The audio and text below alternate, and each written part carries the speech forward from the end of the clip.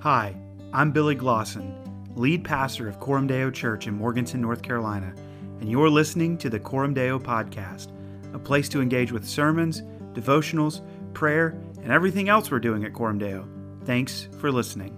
So Hebrews chapter 4, starting in verse 12. For the word of God is living and active, sharper than any two-edged sword, piercing to the division of soul and of spirit, of joints and of marrow, and discerning the thoughts and intentions of the heart. And no creature is hidden from his sight, but all are naked and exposed to the eyes of him to whom we must give an account.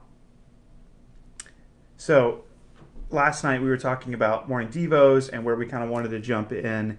And for me, kind of as Hannah was sharing different ideas, what jumped out to me was just this call, this beckoning for us to be in the Word of God. So Hebrews 12 gives us this kind of idea of what the Word of God is like, that it's living, it's active, it's sharper than a two-edged sword, it pierces our souls, right?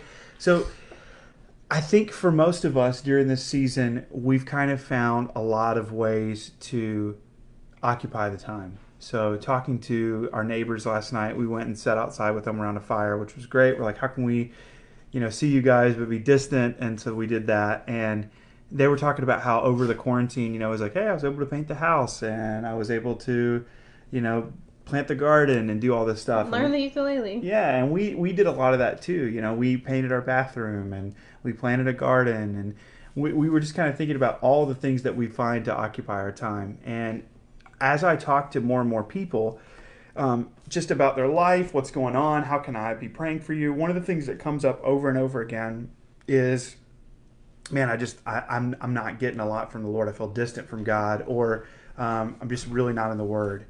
So why do you think that is? Why do you think that people struggle with getting into God's Word and following after Him? And why do you think people feel strained and disconnected from the Lord?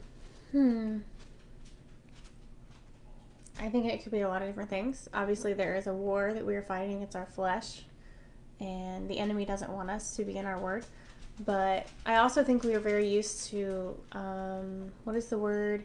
Instant gratification, or like satisfaction, like instant. Mm-hmm. And sometimes God just calls us to be silent before Him. And I think that's really, really, really hard for us, because there's so much in the world that is like screaming at us right now that I feel like, I have to physically put my phone away. But now I have this watch, and so I'm like, what was that notification? Well, let me go get my phone and look at it. You know what I mean? So I think it's a discipline and maybe a muscle that we don't flex enough. So when we start to, it hurts. Yeah. Does that make sense? Absolutely. I think it's kind of a couple things. I think, like you said, we are at a war with our flesh, and we have a real enemy, the prince of the power of the air. And so we have this kind of internal conflict happening every time we choose to sit down and read the Word of God. It's like not a coincidence that as we would start to read Scripture, we start thinking, man, I should go rearrange the carport. I should get out there and clean up. I need to mow the grass. I need to weed eat, stuff that you wouldn't maybe necessarily. Even when you're praying, you're like, oh. Your mind starts to wonder, there's a reason for that. And then in addition to that, I think a lot of us don't necessarily have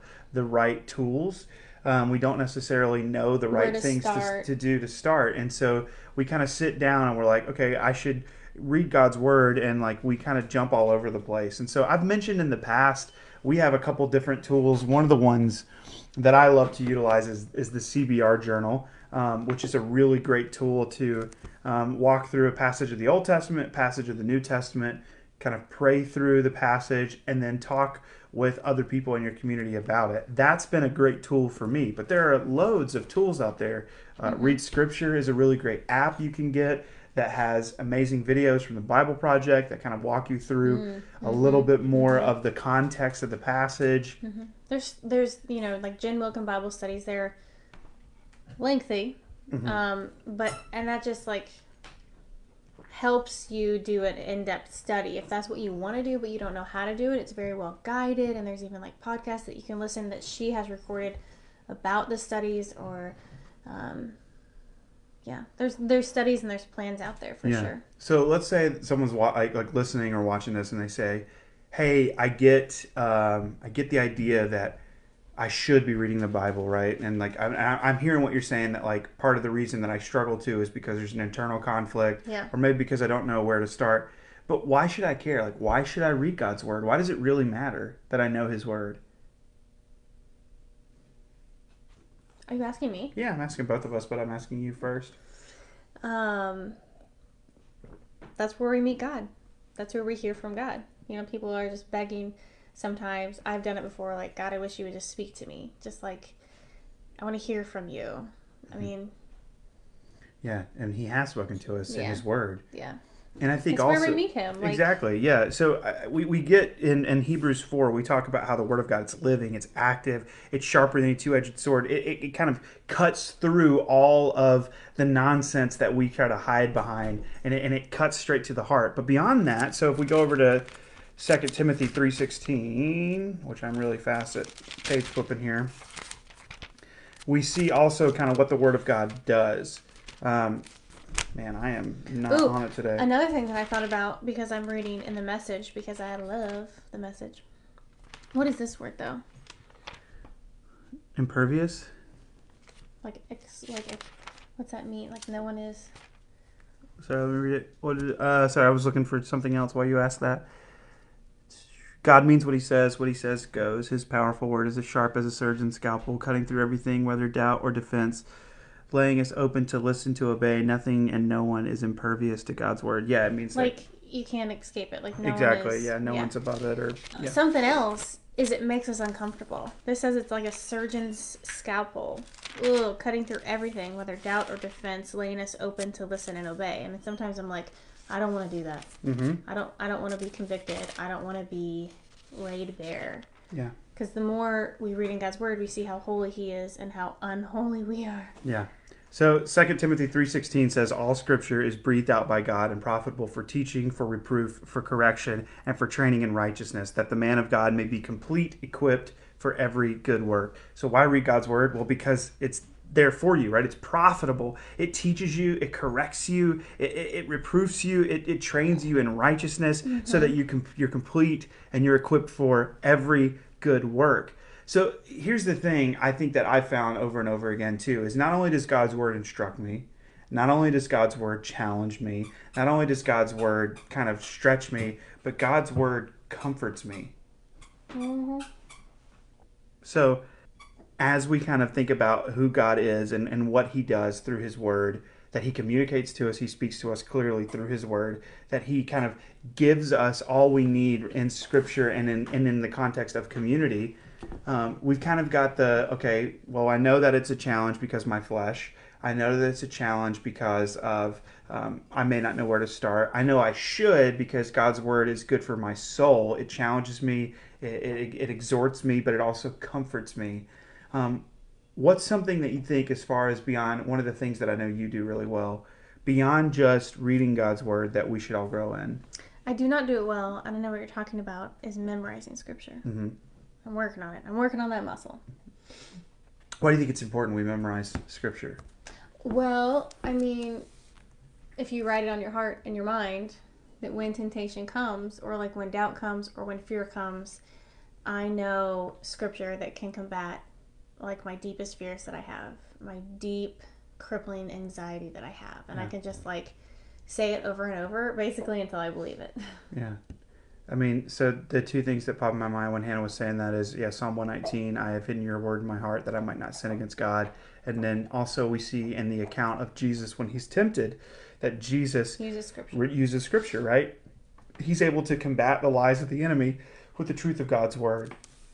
I think for many of us, there is this kind of, we grew up in such a way where reading God's word, memorizing God's word was very rigid and structured in such a way that we are almost opposed to it, because we feel the sting of works righteousness, that I've got to do all these things, I got to check all these boxes. And again, we talk about this a lot, but we do these things not out of duty, but out of delight. The point of it is that as we think back to where we started talking about all the different things that we found to do, there's a lot that you can do with your time, right? A lot. Mm-hmm. There's a lot of great TV shows you can watch. There's a lot of like fun things to look at online. There's a lot of like games to play, hobbies that you can work on, all kinds of stuff that you can do. The point is, why would you choose to read God's word? And it's because of the fact that God wants us to delight in Him, to know Him, to experience His grace, to walk in His goodness. And so our encouragement to you would be, man, there are a lot of great tools. We mentioned a few: Read Scripture, the CBR Journal. There's several other tools that out there that we've talked about before, and that we would encourage you, find one of those tools and start practicing reading Scripture daily. In addition to that, I would challenge you to try and start memorizing Scripture. Yeah. And the great thing about technology is we have some really great tools. There's great apps that you can use. There's apps like Dwell or Fighter Verses that help you memorize Scripture. And as you memorize God's Word, man, you are going to be shocked at how many times God's Word comes to mind when you need it desperately. And so we see this again all throughout Scripture, and we hear stories of families in China and other places where they don't have God's Word readily like we do, or we have 5 or 6 Bibles floating around at any given time. They have one, and they'll tear out pages and read it and read it and read it till they memorize it and can write it out. Like we want to be the kind of people who hunger and crave for God's Word like that. Yeah, we just write Scripture on like little notes around our house too. Yeah. Just any way that we could kind of try and get God's Word around us is good. Okay, well, that's what we have for you guys this morning. Hannah, do you want to pray for everybody who's listening, watching? Sure. Heavenly Father, thank you so much for today. Thank you that it is cool. It is 55 degrees today. Thank you, Lord, for cooler weather, for seasons, literal seasons, but also like seasons in our life, and that your Word stands firm and never fades through each season that we walk through, each season that you bring us to. Thank you that your Word is true, and that your promises all find their yes in our King Jesus, and we find that in our Word. And I just ask and beg that your Spirit would convict and comfort and draw us close to you through your Word, and that we would long to meet with you, long to hear from you, long to just commune with you through our union with Christ. And that would just be refreshing. Yeah, sometimes it's cutting, like the bad kind of cutting, that you gotta scrape out the bad and so that new growth can happen. But Lord, may we welcome that in our lives, and your Word can do that for sure. And so let us not be afraid of that or push that away, but let us be open to that. Because you are a God that renews and restores and rebuilds, and we see that all over your Word. And I just ask again that you would build in us a hunger, a true thirst, a yearning to be in your Word, that it would strengthen us, that it would comfort us, that we would see it as a delight. Even if it's just listening, like you put it on with an app because you've got 4 kids or whatever, or you're driving to work, just like fill our life with your Word, Lord. I ask that you would allow time, that you would allow us to carve out time. It doesn't have to look like everyone else. It doesn't have to look like a quiet time in the morning. It could look like right before we go to bed, but just like help each and every one of us to know that you are calling us to yourself.